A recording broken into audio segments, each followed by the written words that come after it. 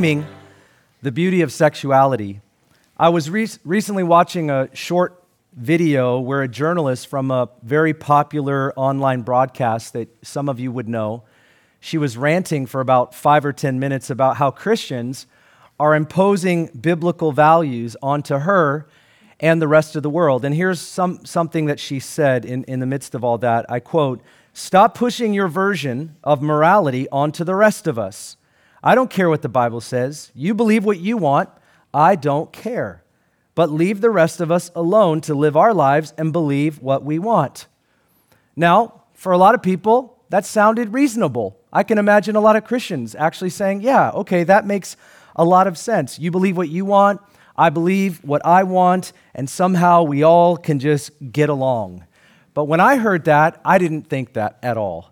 I thought subtly baked into her comments was the notion that discussing a Christian worldview in any public forum whatsoever violates this ideal in our culture of objectivity and neutrality. In other words, don't talk about it at all and keep it to yourself. I've been reading a book lately called Love Thy Body by Nancy Pearcey. I would really highly recommend it to you. She argues that secular ideals and culture is not neutral. In fact, it's more aggressive than we've ever seen before. And because it's the normative value system of what we're facing today as a society, any vocalized Christian worldview simply feels oppressive to those that are drinking the Kool-Aid. It's not different from the time when Jesus stepped into the Roman world 2,000 years ago. There was a set of values, a set of ideals. And Jesus came and he spoke a different way because he believed something entirely different than the world that he stepped into. And I would say that when we think about Christ in our culture, we can actually look back and see the tension that existed even in his time. And as we kind of consider where we see kind of the clash of worldviews or the value systems that a Christian following Christ would have opposed to the culture that we're a part of, I can't think of any other issue to better see this clash than in the area of sex and sexuality. Our culture has become so sexualized or over-sexualized today that I think people don't even realize it. And it's created this pathway into incredible duplicity. I was thinking about an example of the duplicity that exists where we don't acknowledge how over-sexualized our culture can be. Even Christians are highly influenced by the sexualization of the culture today. An example would be R&B singer R. Kelly. If you're in the 40s, maybe 50s, I don't know, late 30s, you grew up when I did, and you understood that this guy was like a massive, massive star and wrote 300 to 500 songs. But if you've been watching the news recently, he was sentenced to 20 years in a federal prison for sex crimes involving minors. He had over 45 victims come forward with testimonies of rape, abuse, and exploitation, 11 of which were minors when the crimes were committed. Strangely enough, we have to reflect on this. For 25 years, he had been writing all of these hundreds of songs which so focused on sex that it normalized it to people as they simply sang along. And I want to read to you some of the titles which he wrote. Bump and Grind, Don't You Say No, Age Ain't Nothing But a Number, Sex Planet, Like a Real Freak. And I didn't want to mention this, but he actually had a whole series, a whole volume called Trapped in the Closet. And occasionally he wrote a song that many of us are familiar with called I Believe I Can Fly, just to normalize the fact that you can write about extremes of sexuality and then you can create a really great song that will make you a massive pop star where nobody seems to smell what you're cooking. And what happened here is that not only did he sing these things, but he was living them behind closed doors, and a culture woke up the moment 45 people came forward and said, he's not just singing this, he sang it. But you know what also happened? Multiple people standing outside the courtroom saying, we will not play your music. Friends, I want to ask the question, why were we doing it before? Why were we accepting songs like Age Ain't Nothing But a Number and Woman, Don't You Say No? It was shocking to learn that people actually do believe the words that they say, even if they're singing them. Some Christians obviously remember these songs and probably sang them, and I'm not trying to get you to backslide today. I'm just bringing up the fact that there is a duplicity even among people who follow Jesus. And he's not the only one. We could talk about movies and music and novels and social media. And here's what subtly is happening in our culture. It's taking something that is entirely beautiful, that's a gift from God, like sex and sexuality, and it is making it something other than that, and it's ugly. It's ugly. But God made it not to be so. And I believe that we're so influenced by this, don't even know it, because, friends, it's the air that we breathe. Lest you think that I'm trying to pour on the guilt towards you today, I'm simply saying we're part of a culture where we're breathing all of this in. You cannot escape it. So the question is, what do we do in the midst of all this? And I want to say the best thing that we can possibly do is become salt and light in a depraved world. We represent healthy sex and sexuality by living it, talking about it, and teaching it to the next generation. And there's a passage of Scripture that I think is very fitting for this conversation in 1 Corinthians chapter 6, but I have to bring you into the context or it won't really make sense. So let's just talk about the city of Corinth for a second.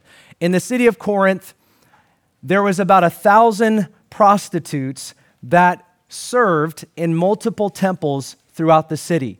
And their job was to be present for when a worshiper would come to give a sacrifice to one of those deities, and then they would join themselves to that said prostitute.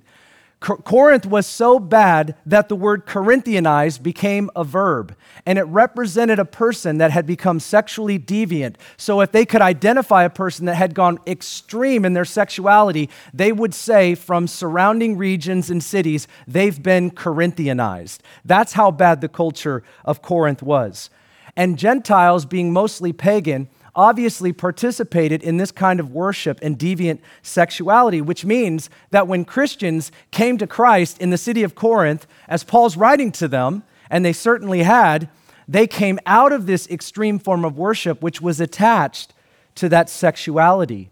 And Paul was with them for 16 months. He knew them well. He understood the culture quite well. And he's writing a letter later on because he's hearing about a type of sexual immorality that isn't even found in the world.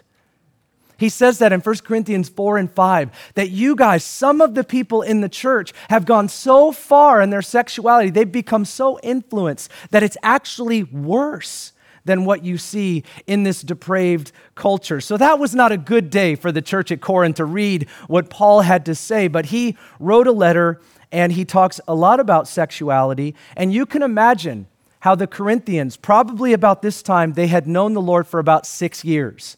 He's writing a letter to them 6 years after most of their conversions, and they're confused. There was actually a belief in the Corinthian church that the body doesn't matter because God's going to do away with the body. So whatever you do in the body, God's ultimately going to burn it up. So it doesn't have any bearing or any effect on your soul and your relationship with God and others. So occasionally they would visit prostitutes, both men and women. And this was an accepted part of what they thought because of how heavy the culture was and how sexualized it was. And here's what it says in 1 Corinthians chapter 6 and verse 9 through 20. He says, "Do you not know that the unrighteous will not inherit the kingdom of God? Do not be deceived. Neither fornicators, nor idolaters, nor adulterers, nor effeminate, nor homosexuals, nor thieves, nor the covetous, nor drunkards, nor revilers, nor swindlers will inherit the kingdom of God." But notice verse 11, lest you think he's just talking about the culture. He says this, "Such were some of you." Every one of those categories that he mentions, he's saying, some of you were this, but you were washed, you were sanctified, you were justified in the name of the Lord Jesus Christ and in the Spirit of God. All things are lawful for me, but not all things are profitable. All things are lawful for me, but I will not be mastered by anything. Food is for the stomach, and the stomach is for food, but God will do away with both of them. Now, park right there. That's what I mean by there are statements in their culture that they believe. Paul is not affirming this. He's saying, you say. Here's a cultural statement. You say. He's not saying, this isn't God's truth. He's actually about to contrast it. So he goes on. Yet the body is not for immorality, but for the Lord, and the Lord is for the body. Now God has not only raised the Lord, but will also raise us up through his power. Do you not know that your bodies are members of Christ? Shall I then take away the members of Christ and make them members of a prostitute? May it never be. Or do you not know that the one who joins himself to a prostitute is one body with her? For he says the two shall become one flesh. But the one who joins himself to the Lord is one spirit with him. So here's his answer. Flee immorality.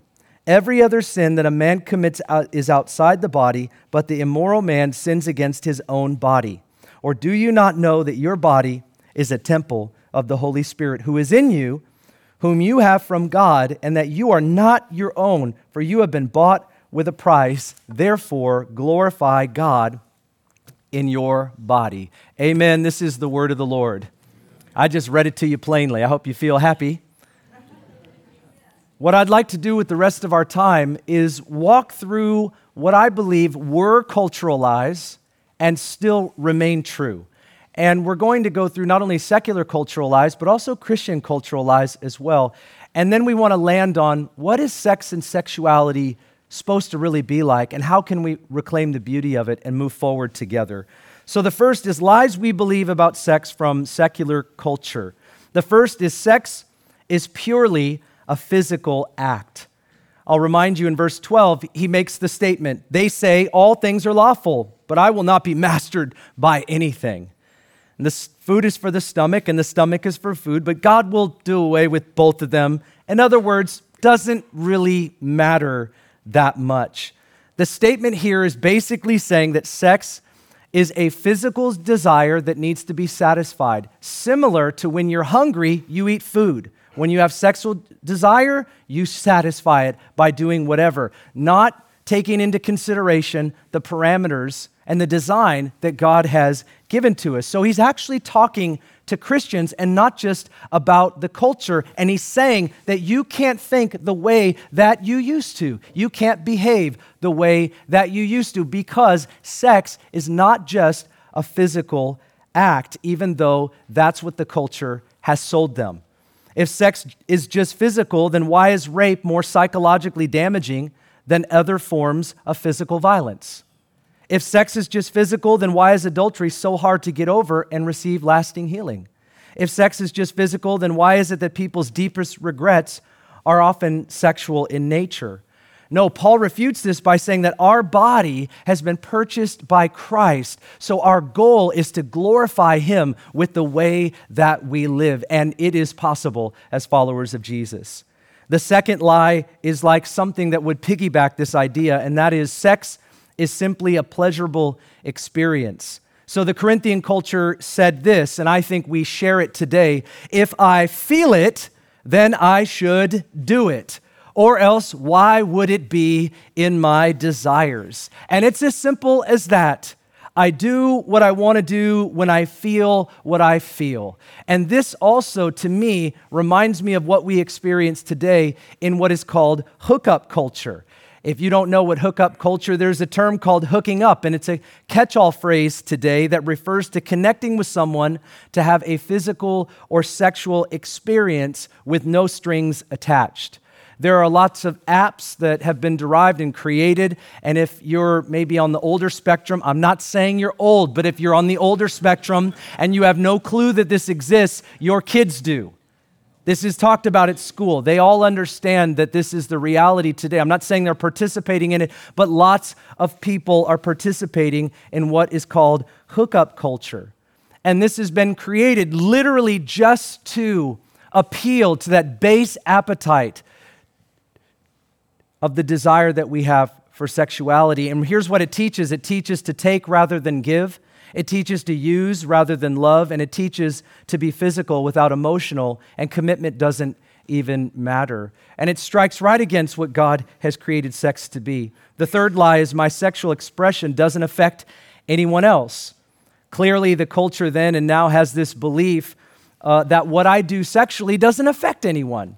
Well, Paul doesn't agree with that. And I think in order to believe that, you have to do away with a creator entirely. You have to do away with there's a God who made us, and he gave us a sexuality and a sexual drive, and he's given us parameters for that. You have to do away with God entirely to believe that what we do with our body and what we do with our sexuality doesn't affect other people. In verse 18, Paul says, that's not true. Other sin you commit is outside the body, but sexual sin is against yourself.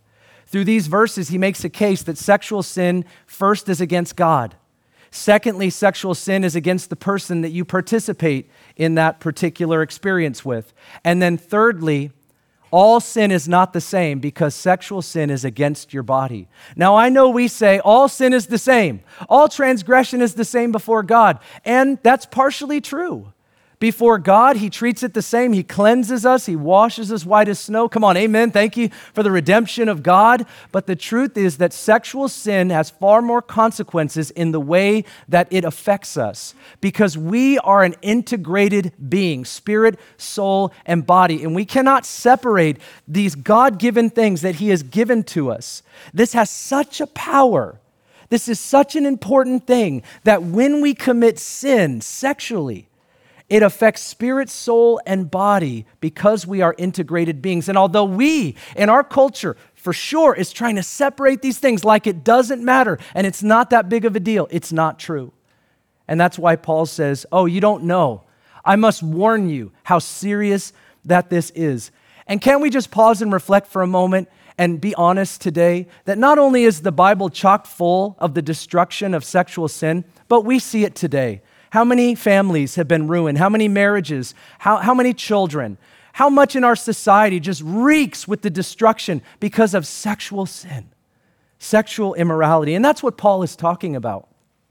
The fourth lie is sexual compatibility must be tested before we are invested. Now that rhymes, so I want to throw that in there.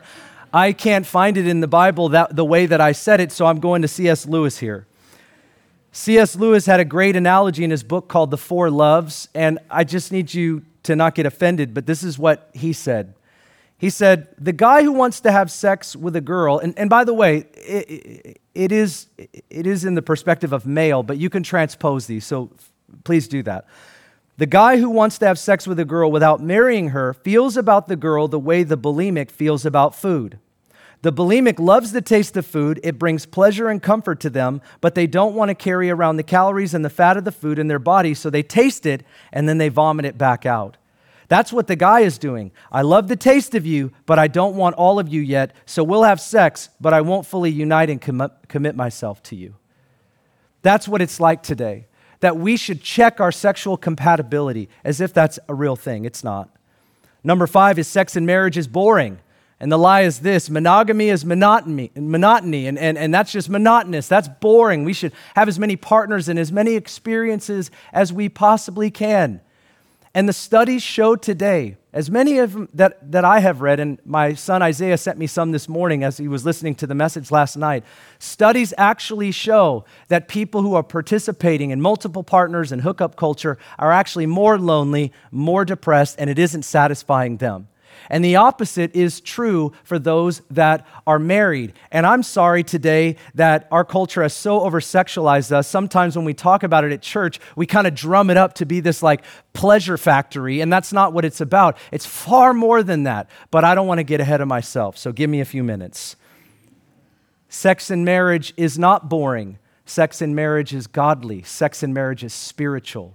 It's not meant to be emulated after the world or something like what we see in the world anyways. Number 6 is sexual desires cannot be controlled. This is a lie that gets believed. So men get a pass because men can't help themselves, and women get shamed because if they participate in that, they're 10 times worse than men. And there's this idea that, young people are young people, so sow your wild oats because you're just going to do it anyways because you can't really control yourself because sexual purity is just not possible.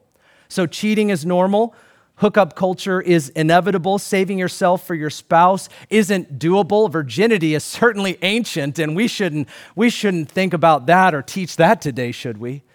That's the lie. And that anybody that somehow saves themselves, what did you do that for? Why would you do that? That's the way that it's thought of. It's ancient and outdated.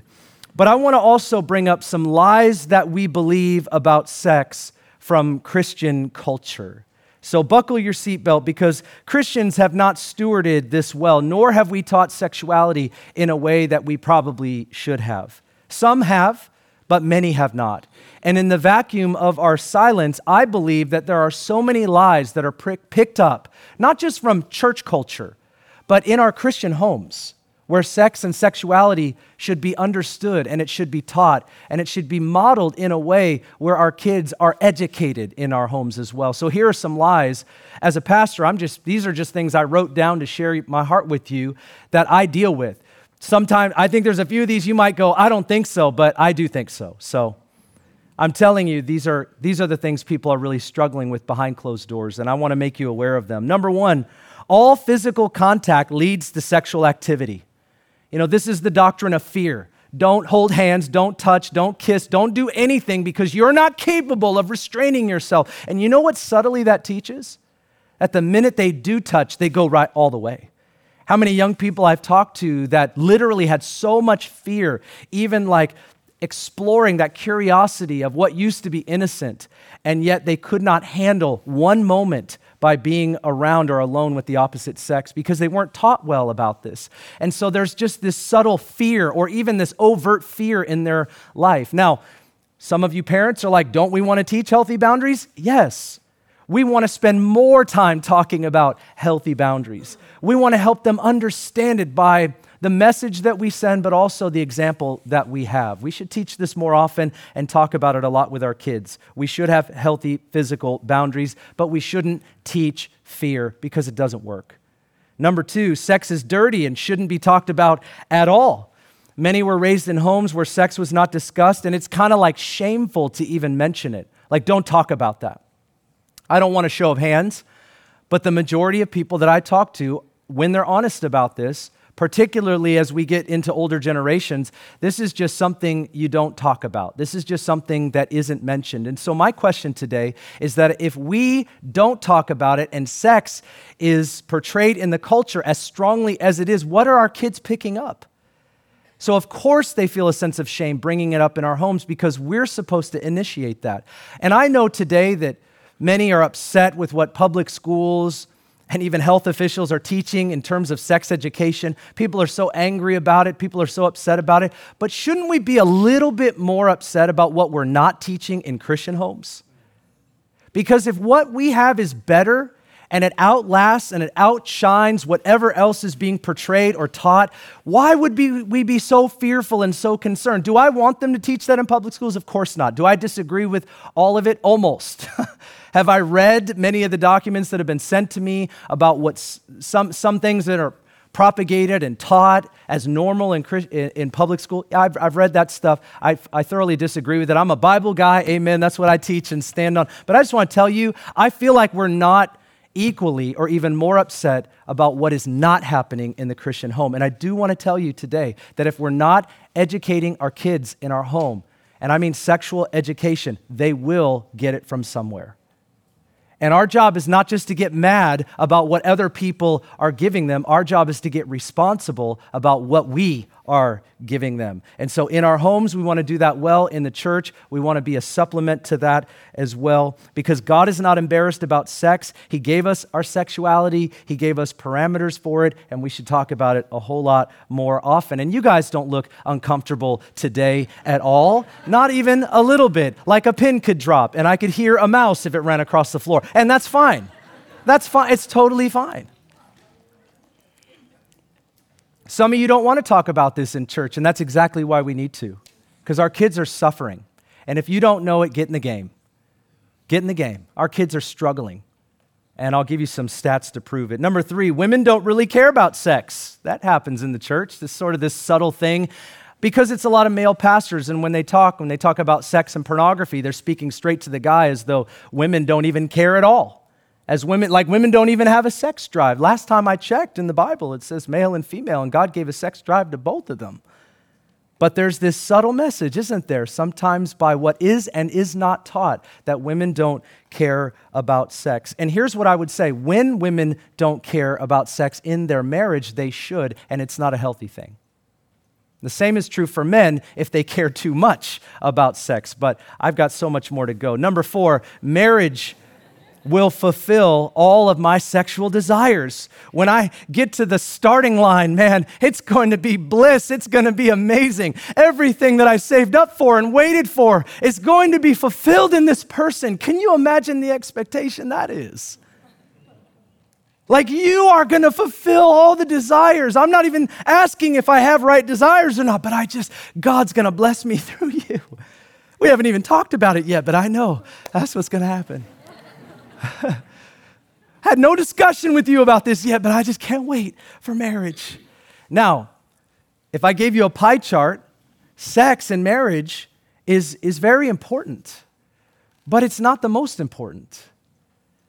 And this is a very powerful principle. Sex is very important in marriage, but in the pie chart, it's a small piece of the pie because we are integrated beings and marriage is integrated as well.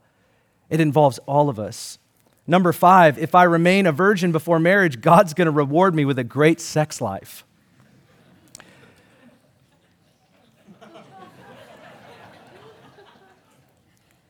Bridget and I have talked to many couples that their wedding night was supposed to be this explosion of awesomeness, and it wasn't. It was discouraging. It was weird. It was strange. It was uncomfortable. But nobody ever told them that. Nobody ever told them that it would be uncomfortable. Didn't even give them practical understanding about what it might be like. We want it to be great. We want it to be great. But it isn't just about pleasure, friends. It's about connection. Amen? It's about emotion. It's about exchange. It's about being known, fully known. And so there are many that believe this. I teach, obviously, virginity. I want people to wait, but I don't want them to wait with these expectations about what God is going to give them. We want to wait because we want to glorify God with our body. That's what Paul said. Glorify God with your body. What you do, do as unto the Lord. Not because at the start line and the finish line, you're going to get this massive reward. I think God will bless you, but it doesn't always equal, once again, some idea that we have in our mind of what sex is supposed to be like. Number 6, if I had sex before marriage, then I'm tainted. I'm damaged goods. I'm no good. And God's redemption is greater than our past sexual activity. Thank God for the blood of Jesus. We receive communion today. He cleanses us. He's good at that. Number 7, sexual purity is just for single people. Last I checked, the statistics about porn and adultery were higher for married people. So that's just not true. Number 8, women are responsible for men's sexual sin. Now, this is not true, okay? So ladies, look, as a pastor, as a father, as a husband, I have no problem teaching that we all should be modest, both men and women. I always thought it was weird that when you watch Christian I'm just getting a little loose right now. Got my loose clothes on, I'm feeling it. But I always thought it was weird that, like, once again, it's very male-dominated. And so when you think about it, so it's almost like men don't need to be modest. But I've watched Christian television sometimes, and some massive, like, buff guy, I'm talking like this guy for sure spends more time in the gym than in the Bible. I'm just saying. Or he's just stabbing himself with steroids, all right? You do know to get a six-pack, you have to have 5% body fat, okay? So when I see that, whatever, all right? So I know what it takes to get that, and I've never had it in my life. I'm satisfied with a one-pack or a barrel, as I call it. It's fine. Amen. You just join the fun. It's awesome. If you have it right now, you ain't keeping it forever, and it's probably genetics or steroids. But my point is this, is that I've seen these guys, and again, I'm not trying to bash all Christian television, but I always thought it was funny, and they're just like wearing this skin-tight shirt, and they're like, everybody stand before the Lord, and like their muscles are just popping, and like nobody says anything to the guy, like, but he's got biceps the size of my head, and a shirt that shows you everything. I mean, this is just amazing. But the subtle thing that's picked up is it's how women dress, not how men dress. It's how women look. It's how women carry themselves, but not how men. Women have a sex drive too. Modesty is for all of us. We need to learn. I have no problem teaching that, but I also want to teach self-control. No matter what other people do, if we don't have self-control, then we're not being led by the Holy Spirit in totality. So it's a both and. Self-control, modesty. We want to wrestle over these conversations. Friends, I'm just, as a father, I can tell you how hard it is for my daughter to go shopping. Oh my gosh. It's just a wild world that we live in to get the right kind of clothes. It's an extra hour of shopping. And so my heart goes out, to like this judgmental culture that we live in. Like, in Christ, we've just got to do better. Can I just get an amen? And ladies, you should just say amen louder. I don't know what it is, but yeah, I'm trying to speak to you today too, Let's get out from under some of this bondage. But number 9, if I blow it and have sex before marriage, then I need to marry that person. I want to tell you something today. Guilt marriage does not work. Guilt marriage does not work. All right? If we blew it and we had sex with someone, if you're single or if you're a young person, or if you're watching this online, you need to surrender to the Lord. That's what you need to do. You need to follow Jesus. But some people believe, well, now I've joined myself to them and I just got to marry them, and they live happily miserable after. And I just want to say, this is where we get people into our corner. We talk to family, we talk to godly people, we talk to pastors, but guilt marriage doesn't work, just saying. Number 10, faithful Christians don't ever experience same-sex attraction. That's a lie. There's some godly people in our church that have had the courage to be honest about their same-sex attraction. It's unwanted, they hate it, they don't want to talk about it. And I just think well of them that they are doing the right thing by following Jesus, and it's taken a lot from them to do that by opening that up to me. And the fact is that we all struggle with stuff, and everybody since the fall is sexually broken. Everybody. Every person is sexually broken in one way or another since the fall. That's why the first thing that happened when Adam and Eve fell is they looked at themselves and saw that they were naked, and they ran and tried to cover themselves up. And I would say that we're living in a generation, and Jesus stepped into a generation that stopped covering themselves up. But isn't it amazing in the story in Genesis chapter 3, when God came looking for them, He covered them. And that's what He does. He restores us in Christ. He covered them. And He does that today. Well, you got to breathe and we got to move on. I want to move into the truth about the beauty of sex from Scripture. There's a lot of lies, but the beauty of God's truth is so much greater. Number 1, sex is a gift from God. And Paul reminded the Corinthians that sex and marriage is about the two becoming one. It's a gift for us to be known fully as we are. And I do want to make this distinction because I haven't said it yet. Sex is both a noun and a verb. When we use the term sex today, a lot of times people will refer to maleness and femaleness, so our sex, our biological sex. Sex is also a verb. It's activity that is in the confines, as you'll see from point 2, between one man and one woman in covenant relationship. So when I interchange the word sexuality, I'm referring to an integrated person, maleness and femaleness. And people don't agree on the definitions of this, so I'm not going to go into it because it could get theoretical. But I just want you to know when I use these terms what I'm talking about. Number 2, sex is for one man and one woman in covenant relationship. And I want to say this because I'm going to talk about homosexuality next week. We are not just against sexual immorality and homosexuality because we are angry or trying to guard something as though we as Christians are the perfect model of what that is. We are just so for covenantal love that anything that gets in the way of what God has given us, we just don't want, because we know what it does. I am so for marriage. I am so for covenant relationship and sex in marriage and that being healthy and understood and talked about that I can't imagine doing this. And so my leadership on this deviant sexuality is not about anger. It's not about being upset. It's not about casting stones in some other person's arena of sin. It's simply about passion for what God has truly given. And if you're here and you're single, and you're widowed or you're a widower, if that's where you are, I'm not saying that the apex of your experience should be marriage and therefore having sex in marriage.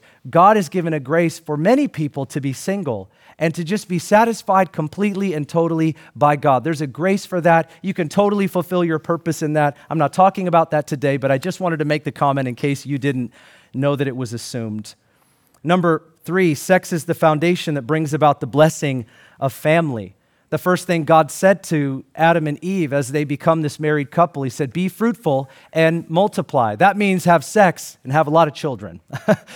Be fruitful and multiply doesn't quite get there. But have sex, have sexual relationship, be fruitful and multiply, have kids. Psalm 139 says, children are a blessing from the Lord. One of the reasons that sex is so beautiful is because of what it produces. It produces all of us. That we get to engage in creating a human being. What a blessing. What an amazing thing that is. And some of you are women like, really? Amazing. Yeah, it's just so amazing. Everything I went through.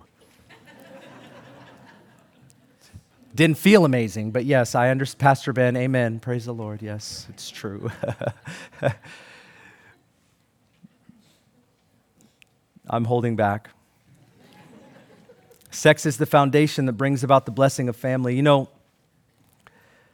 when I think about the subject of abortion, whenever you talk about abortion as a Christian, it's uncomfortable.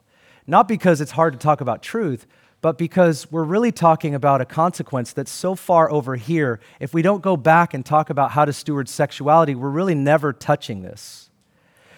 God gave us a design that sex was to be between one man and one woman, and one of the blessings was that family comes as a result of that, and children are a blessing from the Lord. And now we live in a culture where we have accepted that if you have an unwanted pregnancy, you can go to the doctor or you can go to a clinic and they can take that fetus inside you. They can take that out, and it doesn't matter. It doesn't mean anything. And so as Christians, most would say that's wrong. But the reality is that we're not just going to deal with that by pushing back against abortion. We have to understand the real issue is the misunderstanding and the misstewardship of sexuality. And this even happens in the church, doesn't it? Is that if people improperly practice sex, which is the gift that God gave, then they'll never value what's supposed to flow out of that sexual relationship, which is Psalm 139, children are a blessing from the Lord. And so we devalue what God says is a blessing in its proper context because we're not practicing it in its proper context. And that's what we see in the culture. So I'm not angry at anybody out here. I understand how they got there. So my pushback isn't just legislation. My pushback is to teach healthy, godly sexuality, first in our home, second, as often as we can. And really walk in a way as Christians where children are a blessing from the Lord. And the way we live family, it's evident. And that hasn't always been the case, has it? That isn't always the case among people that call themselves Christians. Number 4, sex is spiritual and it points to a greater reality. I talked about sex being a gift in marriage where we can know someone and be known as we truly are. In Genesis 2, they were naked and unashamed. In Genesis 3, they were naked and ashamed. And God restores this in Christ so that what we have in our marriage, what we call sex and our sexuality, can be restored back to the blessing that God created it for. And it really does point to a greater reality that we could experience the goodness of God, love, and sacrifice, because sex is not about me getting something from you. It's about me giving something to you and having an experience of intimacy that I can't have with anyone else. It's exclusive. It's so powerful, isn't it? You could shake your head at any time. It's so powerful. I always thought it was strange. I remember, I got time, so I'm just like feeling it. When I was a younger Christian, there was a church called Mars Hill and a pastor named Mark Driscoll. And that church, I heard a murmur. I heard it. Yeah, I honestly, I disagree with him on a lot of stuff, honestly. And some of you used to go to Mars Hill, and some people have been really, really hurt. I've had those conversations. I'm not going to bash him, although I have a lot to say. But I would say that one of the reasons that church got popular, because I was actually a young guy, and I remember they would have these Sunday nights where they would just talk openly about sex, and we'll answer any question. And it almost got like RX-rated, the things that he would say. And certainly I think it produced a level of misogyny and so on and so forth. And me even bringing up the word misogyny, some people are like, you're a liberal. I love how Christians are so not judgmental, but it's just amazing, it's just so good at not judging people. And, but I remember, as a young guy, we all wanted to go up and, listen to what Mark Driscoll was talking about on Sunday night.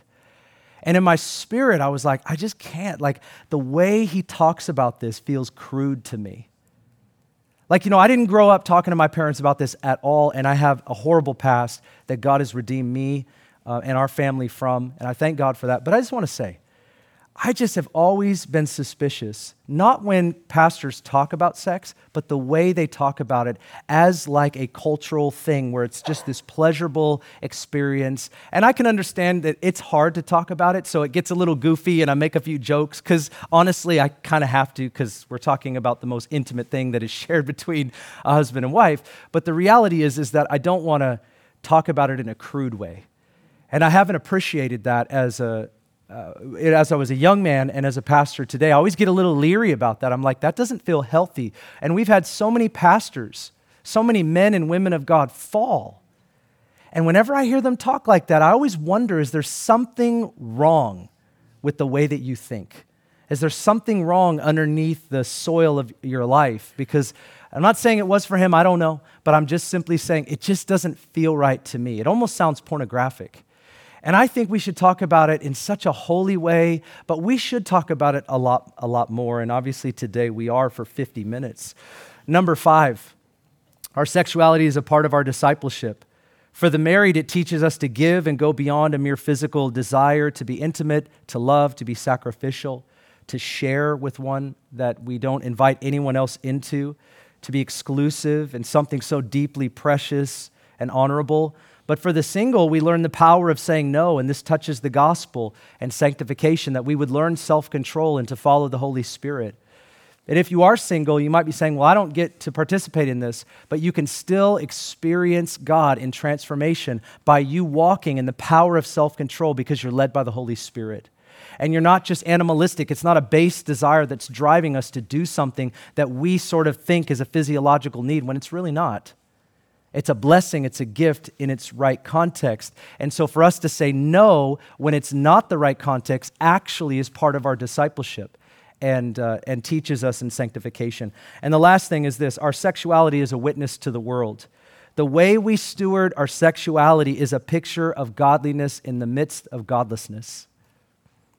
Sexual faithfulness, fidelity, reveals love that cherishes one person and preserves a legacy that's worth emulating. And I think the world wants to see it. It doesn't help that the statistics are so bad among the church and among Christians. And so one of the things we want to do is recapture the beauty of sex and sexuality in a way where it's a witness to the world, the way we live it, the way we talk about it. So what are our application points today? That's what you're wondering. Ben, what should I do? The first, Paul just says it very clearly. He says, flee all forms of sexual immorality. He says, flee.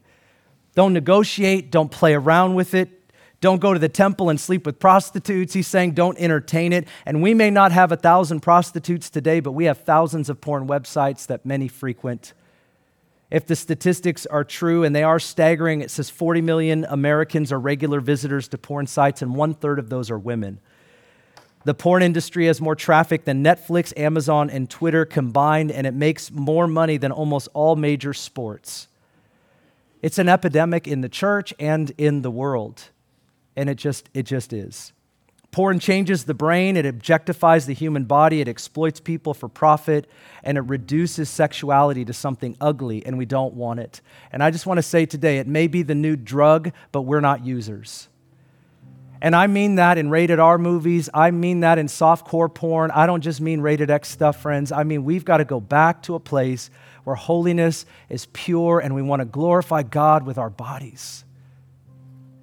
There's something holy about our bodies. There's something holy about the way we think about this in marriage. And that's why the writer of Hebrews says in Hebrews 13, do not allow the marriage bedroom to be defiled. And I think one of the ways that happens is we bring things into it through the way that we think and what we're entertaining.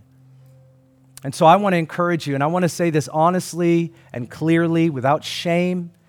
I'm not going to ask people to come forward after the service to to repent in front of everybody for your sexual sin. I think that could embarrass you and maybe deepen the wounds that you might have. But if you do have sexual sin in your life, it's not just going to get better. You got to walk in the light as he is in the light.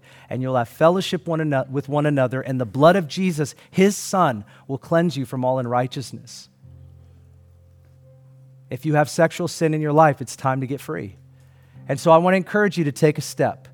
And if that step is you send me an email or you send Pastor Scott or Suzanne, if you're male, if you're female, whatever you're struggling with, it's time to come out from that. Don't push it off. Don't hope it gets better. Don't just pray it away. If you've been doing this stuff for years and years, if you're flirting with things, if you're flirting at office, if you're entertaining stuff in your mind and you need help, you need help. It's okay. We struggle, but I don't want to see you fall. We struggle, but I don't want to see you fall. And here's what I tell people. I said this to the young adults this last week. Everybody has struggles, but you don't have to have secrets. Secrets will eat you alive. Martin Luther, the great reformer, said, if your head is made of butter, stay away from the fire.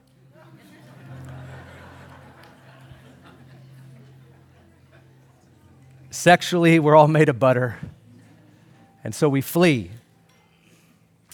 Number 2 is grow in your biblical understanding of sex and sexuality. On your notes, I gave you a short list of books that I would encourage you to read. Love Thy Body, I think you should start there. There's a number of books that you could talk to your kids about, which is my third point. Teach your kids about sexuality before the culture does. You want to take back our kids? Let's start with the ones that we have. Why is it a good idea to get involved in children's ministry? Because we have a great opportunity to teach and model to our children what God's way is like. Let's do it in our homes. Let's do it in the church, but let's do it. Amen? Would you stand to your feet today and let's pray? Thank you, Lord. Somebody last night said to me, I wish I knew this when I was a teenager. That's fair. But what if we could teach teenagers? What if we could talk more to our teenagers about this? I mean, I don't know that I hit everything. I hit a lot, but there's so much we could talk about. But I want to commit this into your hands and into your heart with the influence that God has given you to steward it well. If you're married, that you would steward that well in your marriage. Don't stop talking about sex in marriage. You guys should talk about that. I'm not trying to stir up like the fires of passion here today. I'm just saying you do need to talk about it. It's something that should be a part of your conversation. If you're not married, if you're single, this is what you do. You surrender your sexuality to the Lord. If you struggle with same-sex attraction, you surrender your sexuality to the Lord, and then come back next week because I'm going to talk very clearly, as I did today, about that. But also for our children, let's teach and model to our children. So if you would you put your hands out and let's pray together. You can pray your prayer and what you want to receive from the Lord and how you want to respond to this. But Father, I thank you for our church. And God, I thank you also that in the midst of a culture that is over-sexualized and that is pushing a narrative onto us, we say we're not afraid. We're not afraid of an ungodly perspective or an unbiblical narrative. Many of us have walked that life. Many of us have done those things. Many of us have lived in that, and so we understand. But now we know what the Bible teaches, and a lot of us have not been restored back to healthy sexuality. And so I just pray, oh God, that you would do that. I pray that you would start us on a journey where we would recapture the beauty of something that you gave, and we would not allow the culture to steal that from us.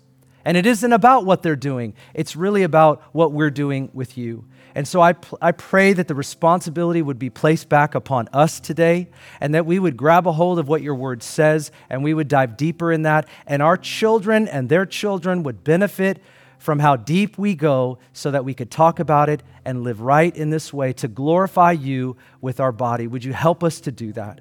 And if there's anybody here, Lord, today that is struggling with some form of sexual sin, some bondage that exists, God, I thank you for freedom. And I pray that hope would rise today in their heart and that you would give them the wisdom for the next step. We receive your word today. We thank you for it. In Jesus' mighty name, amen and amen. Thanks for listening. If you'd like more information about Ignite Global Ministries, please go to our website, igniteglobalministries.org. While there, check out our Immersion Discipleship School and the books Pastor Ben has written.